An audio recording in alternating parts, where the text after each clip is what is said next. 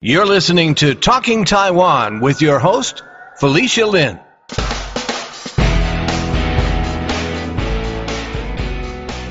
My guests on this episode of Talking Taiwan are serial solo entrepreneurs Ramon Ray and Paulo Leasing.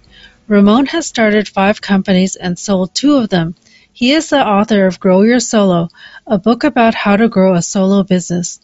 Paulo Leasing is founder of MillionDC.com, a learning platform for entrepreneurs from developing countries. He is the author of Startup Taiwan, a comprehensive guide for foreigners and global Taiwanese who wish to start a business in Taiwan. Ramon and Paulo talked about their experiences running a solo business, why they've chosen to be solopreneurs, and what it takes to be successful as a solopreneur. Here's our interview. Welcome to the podcast. Thanks for having me, Felicia. Thanks for having me, Felicia. Hey, Ramon. Could you introduce yourselves to my listeners and tell them a little bit about what you do? Like, what is the solo business that you're currently running, or the most recent solo business that you've had if you aren't currently running a solo business? Ramon, could you start? Yeah, it's good to be here. So Ramon Ray, and I've started 5 companies, sold 2 of them, and my current company is SmartHustle.com. SmartHustle.com really inspires and educates small business owners to help them start and grow successful businesses. I'm also passionate about a part of that, which is GrowYourSolo.com, which is something really geared toward people to help them start a solo business. A lot of focus, Felicia and Paulo, is on the big billion-dollar companies, which, hey, it'd be great if we could all do, but many people are the real smaller companies, and they can still be successful as well. So Ramon Ray with Smart Hustle, and really good to be here. Thank you. And Paulo, could you introduce yourself? Oh, I'm Paulo Leasing. I'm originally from the Philippines, but I'm currently based here in Taiwan. All my life, I think I've been working on corporate jobs. I used to work as a journalist back home, and then when I moved here to Taiwan, I was doing digital marketing for tech companies here, such as ASUS, and then I realized I needed to do things on my own, and that's when I started Million DC Ltd. It's basically a learning platform for entrepreneurs in developing country.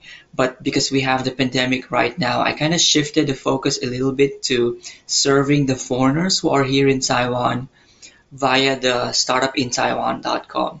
So it's a solo business, but hopefully I could grow it, as Ramon says, to $1 billion thing. We'll see. Great. Thank you so much for introducing yourselves. Ramon, you are the author of a book called Grow Your Solo, and I'm wondering if you could share your definition of what a solo business is. Sure. I think it could be 2 definitions. And one, it could literally be a solo business where it's only you. But I find the optimal size of a solo business owner is that solo business owner.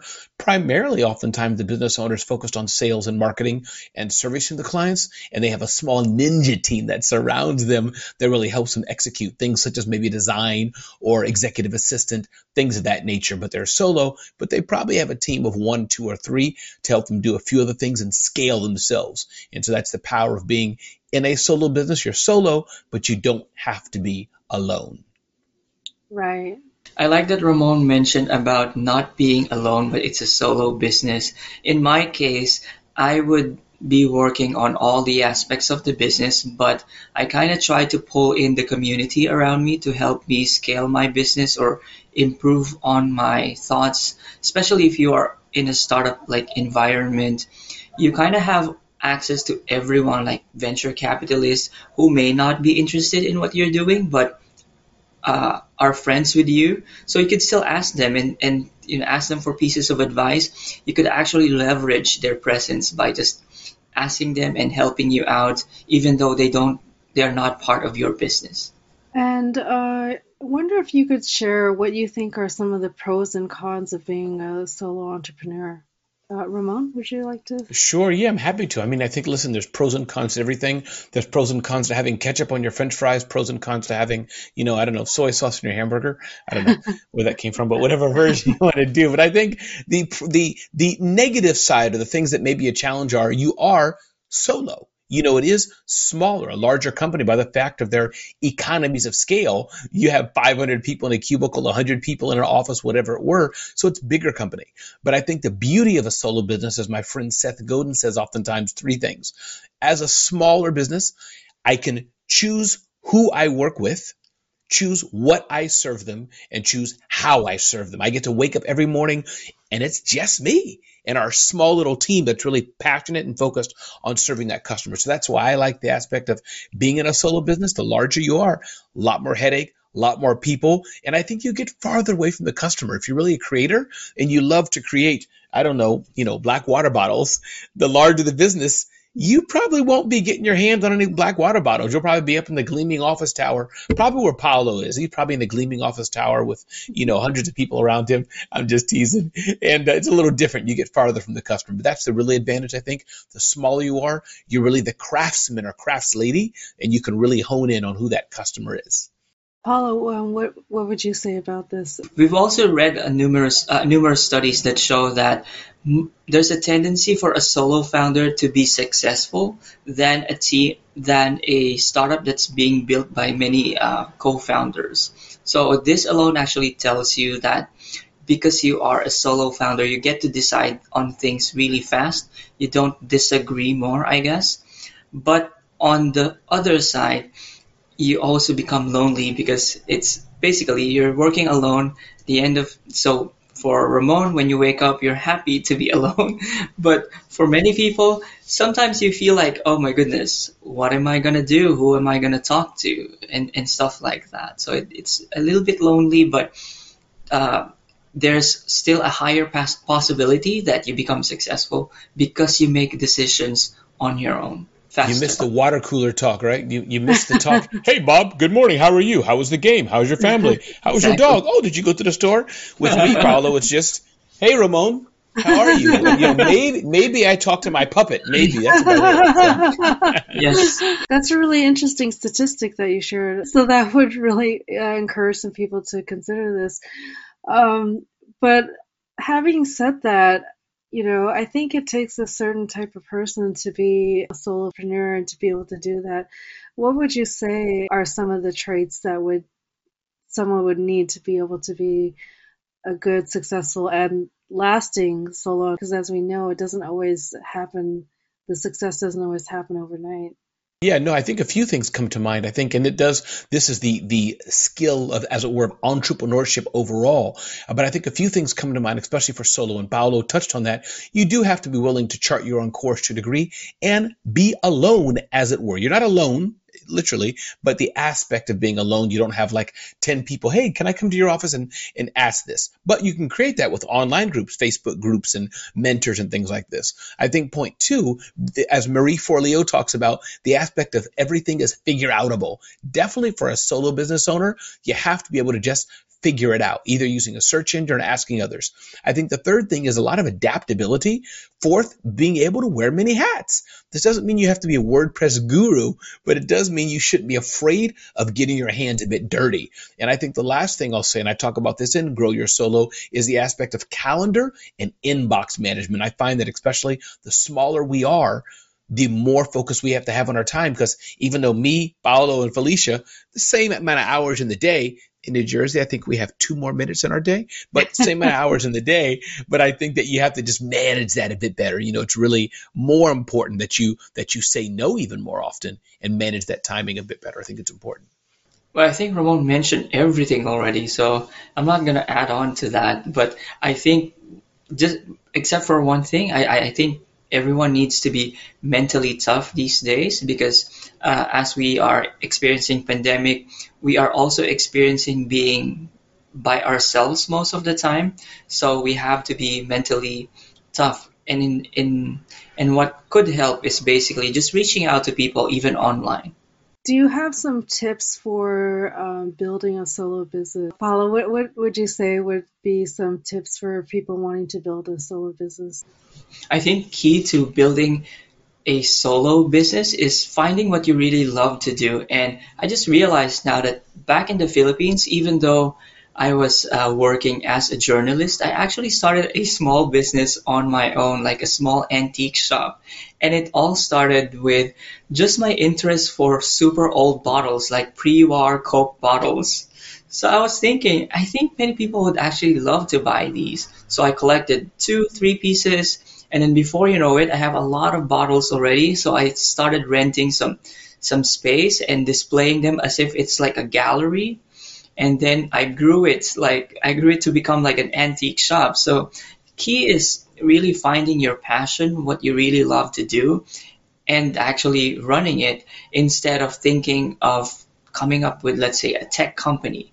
Well, if that's not your passion, then maybe you shouldn't start with that. Start with something that you're really passionate about. Mhm. Thank you. And Ramon.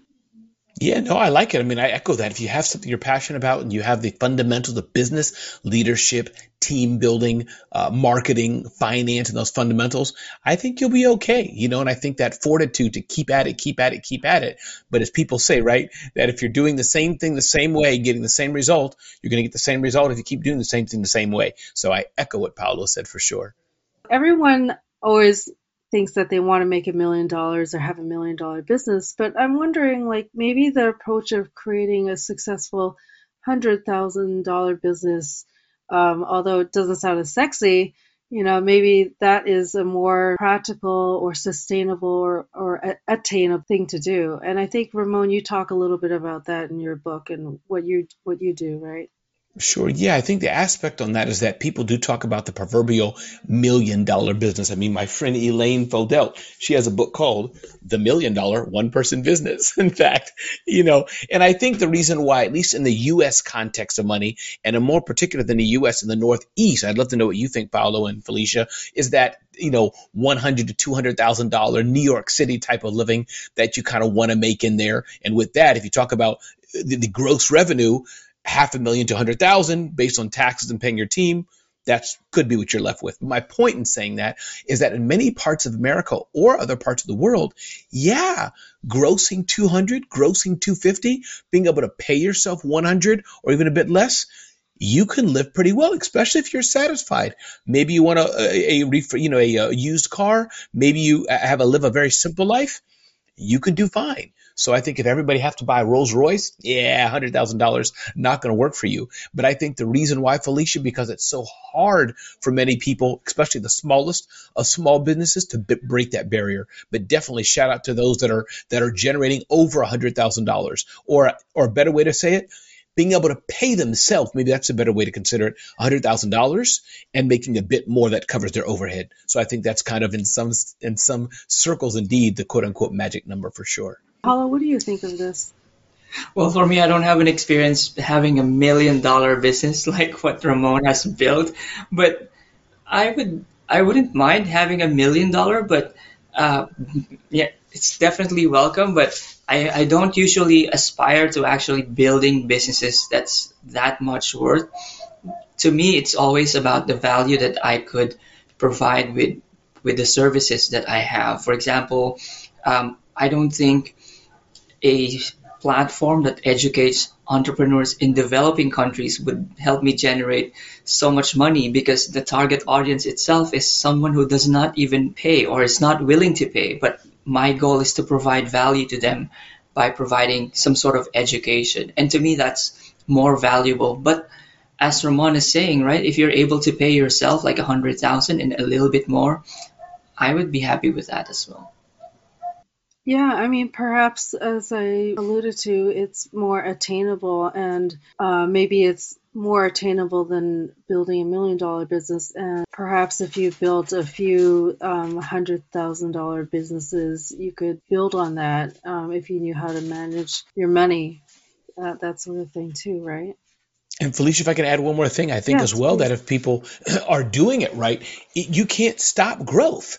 Paolo made some very specific points. The market I'm in, that maybe they're not going to expect to pay or it's free. That's a different, that's one example there. But in generally speaking, if you're making, whatever the gross is, or you're doing things right and you're serving the right customer, it's going to grow. Word's going to spread out. Oh, Paolo has the best gelato in Taiwan, or Paolo has the best gelato in wherever he may be. people are going to want to stand in line and get that ice cream or gelato or rice or whatever it may be. So that's a silly example, but sometimes it's hard to stop success. Do you have any thoughts about tips for building a business that can generate hundreds of thousands of dollars in revenue? Meaning like any types of businesses that are more suitable to that scale? One thing I can say, one of my friends, his name is Shane Sams, and he says, can you get 100 people to pay you $50 a month? I don't know what the math is on that, but the point being, a lot of communities, and there's communities for everything, people crocheting, cooking, legal services, what have you. So I think that's one way that, think all of us, we all want to learn some skill. And he talks about an example, again, his name is Shane, where I think it was a librarian. She had a certain way of doing research or helping the kids with books. She put the template online and was like, you can have this for $25 or $50. So my point being, things like that are a way, pretty simple way, because we all have knowledge inside. And especially online, how can you monetize that? So if you're building a building, of course, or you're selling fabric or, selling clothing, that's a little different model, but especially if it's digitization or you're selling knowledge, there's many ways to do that simply from your bedroom or back of a car to make some extra income or full-time income for sure. Yeah, so to add on that, we are basically on a year where everyone is trying to teach everyone something. You get online and you always see a lot of like advertisements about teaching you how to do things. And some platform makers are also allowing any normal citizen to actually teach everyone with whatever they know. So basically, as Ramon is saying, as long as you could actually articulate yourself and teach people about what you know, people are willing to pay for it. But the good way to begin is really identify not only your passion point, but also what do you think is a pain point of someone that you could actually solve. And if you can get 100 people to pay you a certain amount, then that's money that's going to be generated. I think that there was some kind of saying that if you could have your first 1,000 followers or 1,000 people that are interested in what you have to deliver, then you've got a pretty solid idea. I'm curious to know, well, I know that Paulo mentioned that he's worked in a large corporation, and so I'm wondering if you personally, either one of you can answer this question, if you personally prefer working on a solo business project or a larger scale business. Well, I would love it if it's my own company. So if it's like a company that has 1,000 people in it and it's mine, then I would love to do it. But working for a corporation, I know it, well, and this is not wrong. This is not to say that, working for a large corporation is wrong. Working by yourself is correct. What I'm saying is that personally, I prefer working on my own, like company. And that's because I could get a little bit of control of what I want to do. And I feel like I'm adding value to a greater community as opposed to working for a company wherein somehow you are just following what people tell you to do so that they could do what they want. So there's a saying that when you work for a company, you're fulfilling the boss's dreams. But when you work on your own, you are actually fulfilling your dreams. And personally, I choose to fulfill my dreams. It's a hard path. I have to say that to everyone. It's not an easy path, but it's actually fulfilling. I can certainly identify that because I remember when I first started working thinking that, I'm working for somebody else, to make money for somebody else and giving the best hours of my day to somebody else. Do I really want to do this? And the beauty of doing that, of course, Felicia and Paulo, as we know, is that if you're working for someone else, as you said, Paulo, there's no shame in it. That's a good thing. The system is built. McDonald's, the system's done. You go in and leverage your mind or your body for that company, because entrepreneurship is not for everyone. Everyone is not risk tolerant. Everyone does not have creativity built in. Everyone is like, 10 people said no. Yay! Let me wake up in the morning and hear 10 more no's. Everybody can't go through that. It's a tough business to be in. And now for a short break. We're proud to say that Talking Taiwan is now a 2021 Golden Crane Award-winning podcast. Talking Taiwan is a Golden Crane Award-winning podcast and the longest-running Taiwan-related podcast. We are dedicated to bringing you stories connected to Taiwan and Taiwan's global community. Help us to grow and continue producing engaging content by making a contribution on Patreon at patreon.com/Talking Taiwan. I don't think I have to ask you, Ramon, what your preference is. Definitely. Working for myself for sure. Paulo, you're the author of a book called Start of Taiwan. Can you comment on Taiwan as a place to do business and more specifically as a place to start a business?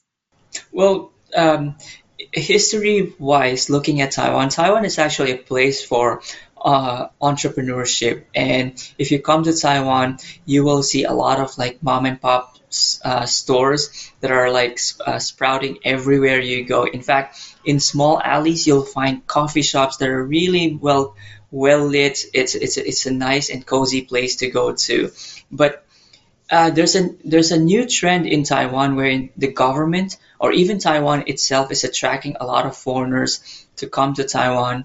First, because Taiwan has been ranked as the safest place in the world to live for expats. And number two, there's a huge amount of or a huge pool of talents in Taiwan, having the best universities around the world, one of which is NTU, where I graduated from. And because of these, foreigners actually want to come in and build their own businesses. So it's becoming like a very attractive for people who want to actually live peacefully and safely and start their own companies. Yeah, I think that Taiwan's successful handling of COVID was to their credit and really attracted a lot of people.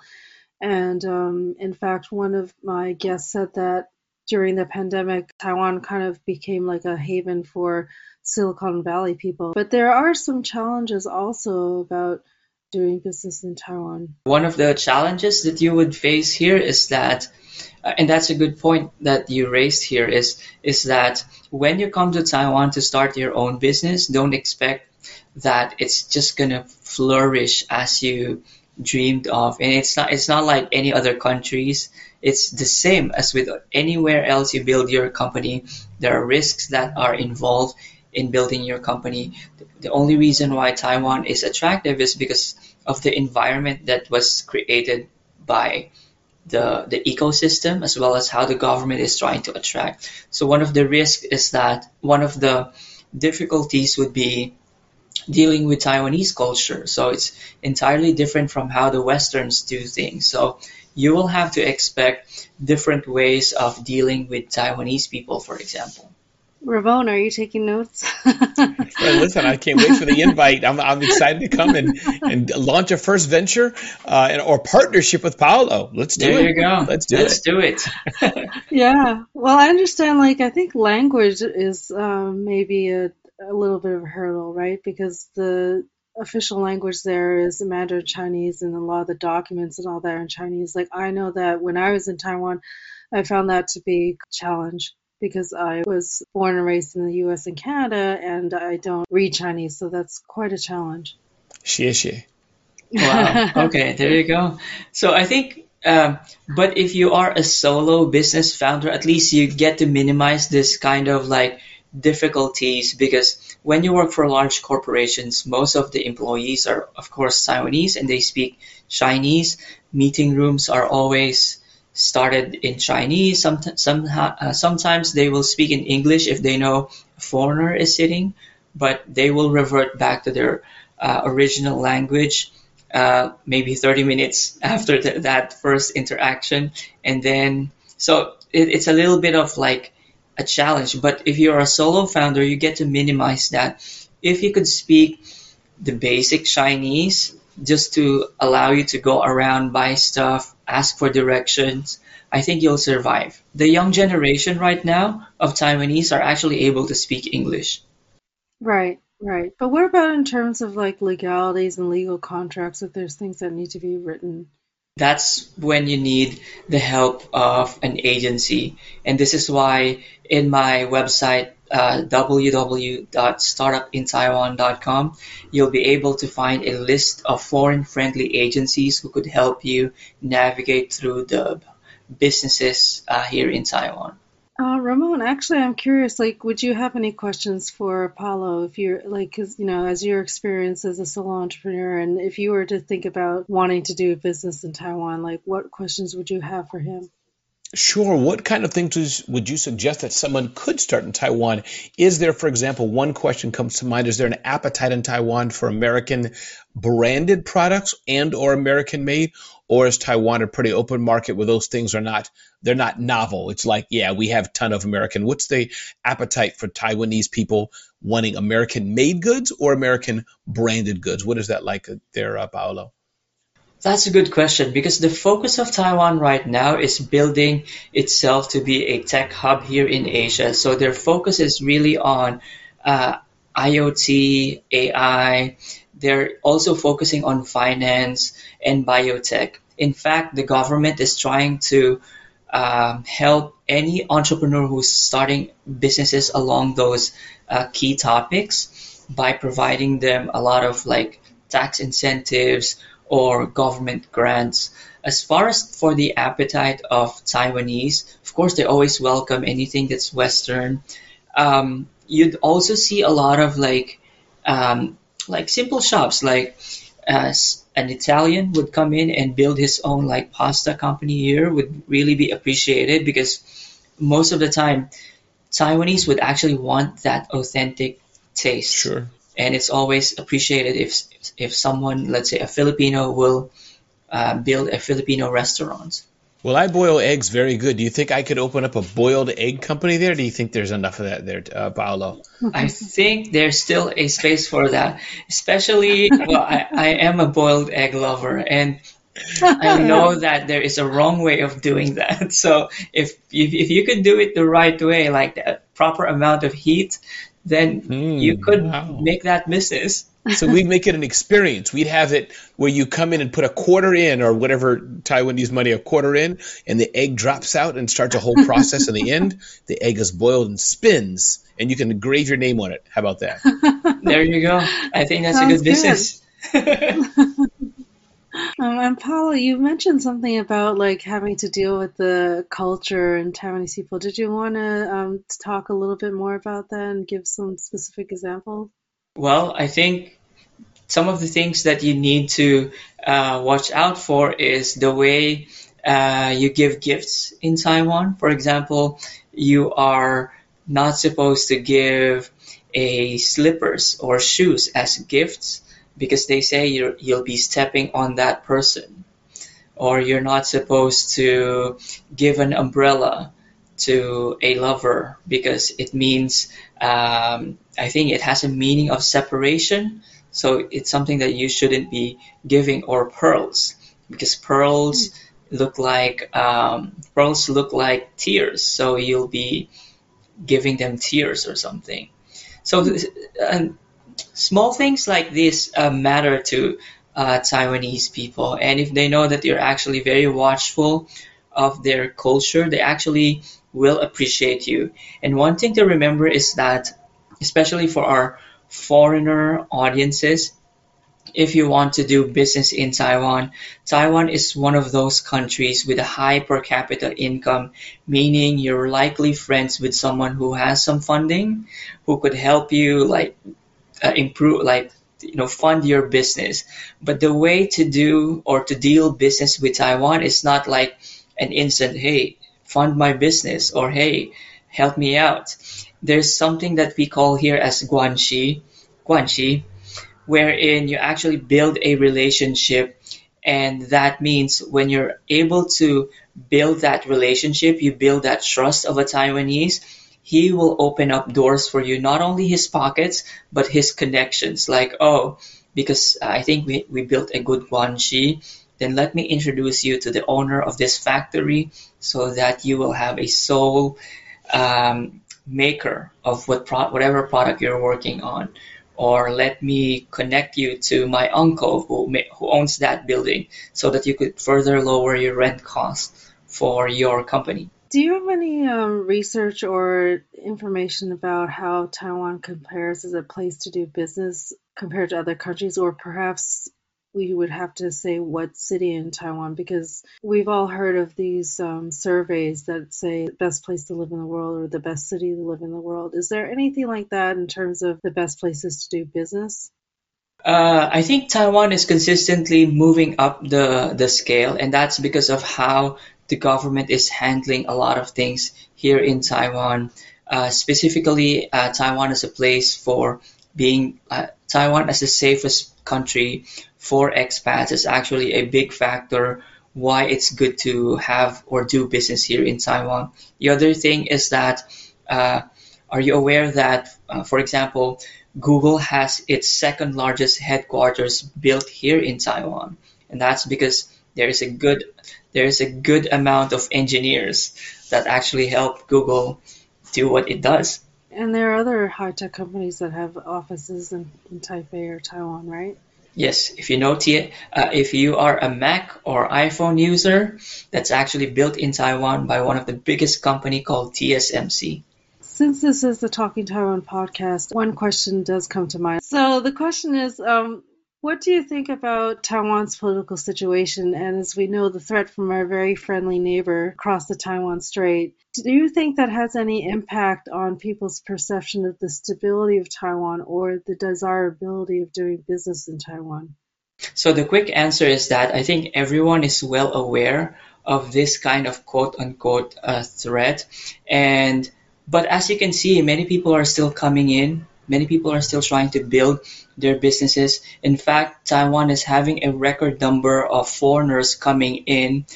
And one of the key behaviors that you could see is the growing number of businesses that are established here in Taiwan along that curve where you see a trend in more foreigners coming to Taiwan to live here.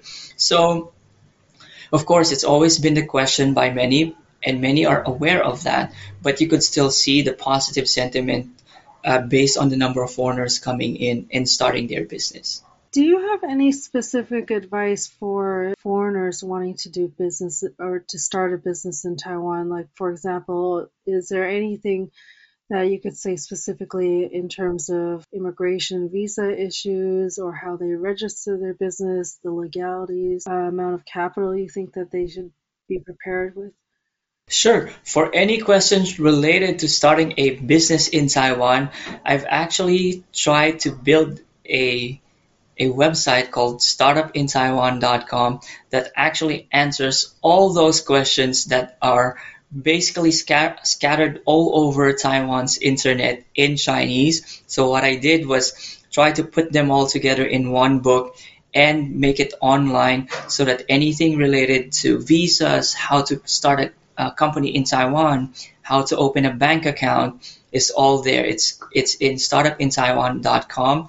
But one of the things that you need to remember, or at least if I need to give a specific tip, is that banking in Taiwan is quite a challenge. I think it's, as I call it, quote unquote, it's quite archaic. And it's because up until now, we need to hold our passbook to be able to withdraw money from the bank, even though we could do it ATM.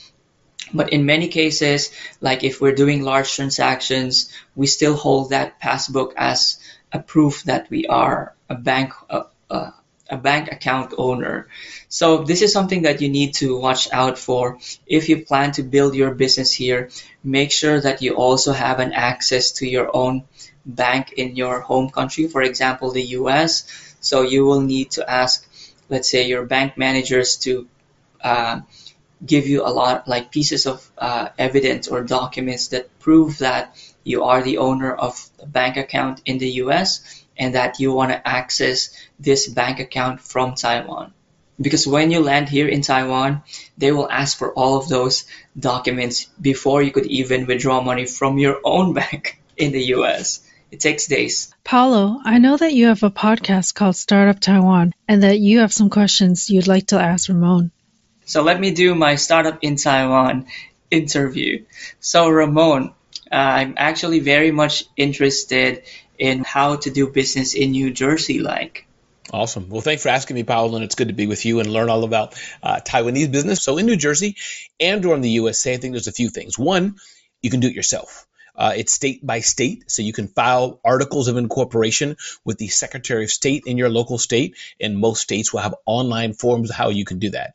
Many of us use an online service such as a LegalZoom, Rocket Lawyer, other services like that. I started my 5th company about 2 weeks ago, and I use one of those services. I just went online, filled out the relevant information, and lo and behold, a few days later, I got this beautiful box in the mail with my incorporation information. And so this is my 5th company right here. And once you get this then entails you to get your business bank account. And then you can start executing and start buying and selling right there. So it doesn't take that long to really start a business. It's pretty easy. And in the USA, it's a deep ecosystem to foster entrepreneurship. And for that matter, you really don't, unless you're doing something that requires a license, you don't have to file. I know my son lives in Budapest, and he was saying, for example, doing nails or, facials and things like that, even something like that, you have to be licensed. You have to go to school even. But the US is definitely a fostering entrepreneurship, so they make it pretty easy for anyone to start your own business. Did you publicly say what this 5th business is? Because I know you had it under wraps. I will publicly say it now. It's going to be called Zone of Genius, zoneofgenius.com, to help people find their passion and purpose in life. We'll be launching with 100+ contributors, and we will curate their content on the site. Wow, congratulations. Ramon, and I bought the domain for a few thousand. It was available. So I said, you know what, Zone of Genius? I got to buy that. Yes, Paolo, please. I was actually very excited to learn more about how you sold your first 2 companies. Was it 2 or how many? Sure. 2, yes. Yeah. Wow. Yeah. Congratulations. So I started... Thank you. I started 5 as of last week, is the 5th one. But the first company was a technology consulting company, just me, installing wiring cables in offices back in the day when Ethernet was like hot, like, ooh, what's Ethernet? So getting cables from Radio Shack in the U.S. For our Taiwanese audience, we have a company here called Radio Shack, and it used to sell all kind of electronics in the U.S. many years ago. But point is, installing cables and Microsoft Access. Anybody know? Woo woo! Learning how to do forms and reports. Something I was the local geek for many companies, but I dissolved that business. My second one was a smallbiztechnology.com, which in essence was a blog, and I sold that. I started it April 1999. I bought the domain, and I sold it in 2019. So about 20 years ago from the date I started it. And the third company was an event business, and that was called Small Business Summit. Felicia may even have attended one or two of those in New York. Yes, probably was. So Small Business Summit, and I sold that business some years after I started. And then my 4th one today is smarthustle.com, a media business, and then Zone of Genius. So my question is, how do you sell businesses? Do people look for you and say, hey, I want to buy whatever you're working on, or are you constantly looking for people to buy them? Yeah, of course you have the larger companies, the high growth startups that are built to sell. Sure. In my case, it wasn't like that. It was very serendipitously. A friend of mine I was talking to was like, hey, I know a guy who buys blogs.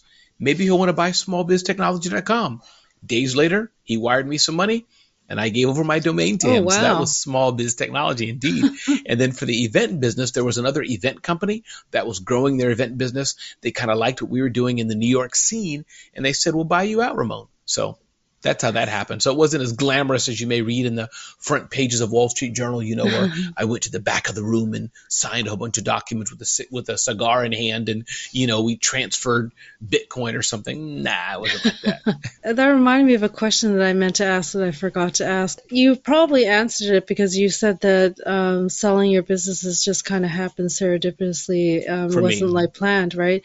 But one of my questions was actually, in setting up a business, if you had an idea that you had the intention of selling it eventually, is there something that you would recommend that you do in terms of setting up the infrastructure and thinking about how to make it more saleable, or thinking about how to make it more transferable to the next owner? Great question. I think for me, and I'd love to know your thoughts, Paolo, but I think that the structure, it doesn't matter so much whether it's an S Corp, a LLC, a C Corp. those things don't matter so much. It really more so matters how the taxation passes through and the amount of shareholders you can have. But I think as far as making it sellable, for sure, many of the businesses I've started have been Ramon Ray focused, and I've been blessed the buyers didn't mind that so much, but it's clearly still doable. There's a business called Flippa, Flippa, that specializes in selling online companies. But I think for sure, one of my friends is John Warlow, and he has books called Built to Sell. So I think building the business, reverse engineering it so it has the systems built in, the processes built in, documentation of what's happening, that makes it. So if I have a business, again, my little water bottle here and I'm selling it, what is Paolo buying? He needs to understand, what am I buying here? Well, Paolo, guess what? We have the system. We have the team. If you put your money in it, there's some differentiation. Maybe you want it for the customer base. Maybe you want it for IP. Maybe you know that you can add more marketing to it and do economies of scale or plug it into your existing operation. So when you make it a utility, it's much easier. For example, if I was selling it to Paolo, for him to see a reason why he should buy it and make it an asset to grow inside of what he wants. Does that make sense, Paolo? Was I on track with that answer? Definitely.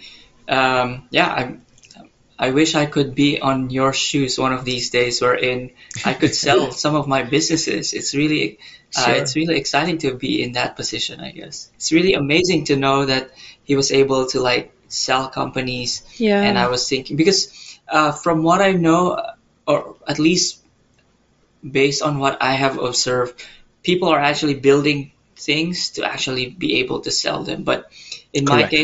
my case, I never think of that. I just build things, and if it's the tail end of the life cycle, then I'll just let it go. So Ramon, Paolo, do you have any closing remarks? Sure. One, I'm so glad I know Paolo because he's going to be my go-to dude in Taiwan. That's one. And then two, just to encourage people, whether you're in Taiwan or New Jersey or wherever you are in the world, starting a business is challenging. But I think if you do it right, take some of the tips we shared tonight, people can do it. And definitely people can check out smarthustle.com. I invite my Taiwanese brothers and sisters who have their own businesses. Check us out. Pitch us on your ideas and your stories. We'd love to cover them. And also those who want some tips on growing your solo business, definitely check out growyoursolo.com. You can hear my voice, the audio experience on there as well. So growyoursolo.com and smarthustle.com. And Felicia, what a great interview. Thank you so much. Well, I think Ramon already mentioned a lot of great insights. I've learned from you, Ramon. Thank you for all of your insights, and I'm definitely gonna bring that with me when I go back to my seat and just try to take notes. Felicia, thanks for inviting me as well. Paolo, would you like to say something about your podcast, Startup Taiwan? Basically, I try to interview foreigners who start their businesses here in Taiwan. Some of them are actually solo founders. Some of them are building their teams. And basically, my goal is to kind of put a life to what solo or any startup founder in Taiwan is doing, and basically provide a more insight, more than what the news is telling you about Taiwan. And Ramon, I know that you're very active on Clubhouse. Would you like to say something about that? Sure. Yeah, there's something. I'm in a community called Breakfast with Champions on Clubhouse, the social audio-only app. And I have an episode on Thursdays at 7:30 a.m. It's pretty engaging. And so I invite people to check out those who are on Clubhouse. Check out Clubhouse for sure. And you can just look up my name, Ramon Ray. Okay, and we'll make sure that we include all of your social media handles and your websites and all that on the Talking Taiwan website for this episode. I want to thank you both so much for taking time out of your schedule to be on Talking Taiwan. Thank you, Felicia. Thank you, Felicia. Thank you, Ramon. I've been speaking with Ramon Ray and Paolo Leasing about solo entrepreneurship and running a solo business. If you enjoyed this episode, go on over to Audible or Apple Podcasts and leave us a review there. It helps others to discover Talking Taiwan. Tell a friend about us or subscribe to us on your favorite podcast platform. To learn more about any of the items mentioned in this episode, visit our website, talkingtaiwan.com. There we'll list any related links. Thank you for listening to another episode of Talking Taiwan. I'm your host, Felicia Lin. Talking Taiwan is brought to you by Forumosa.com.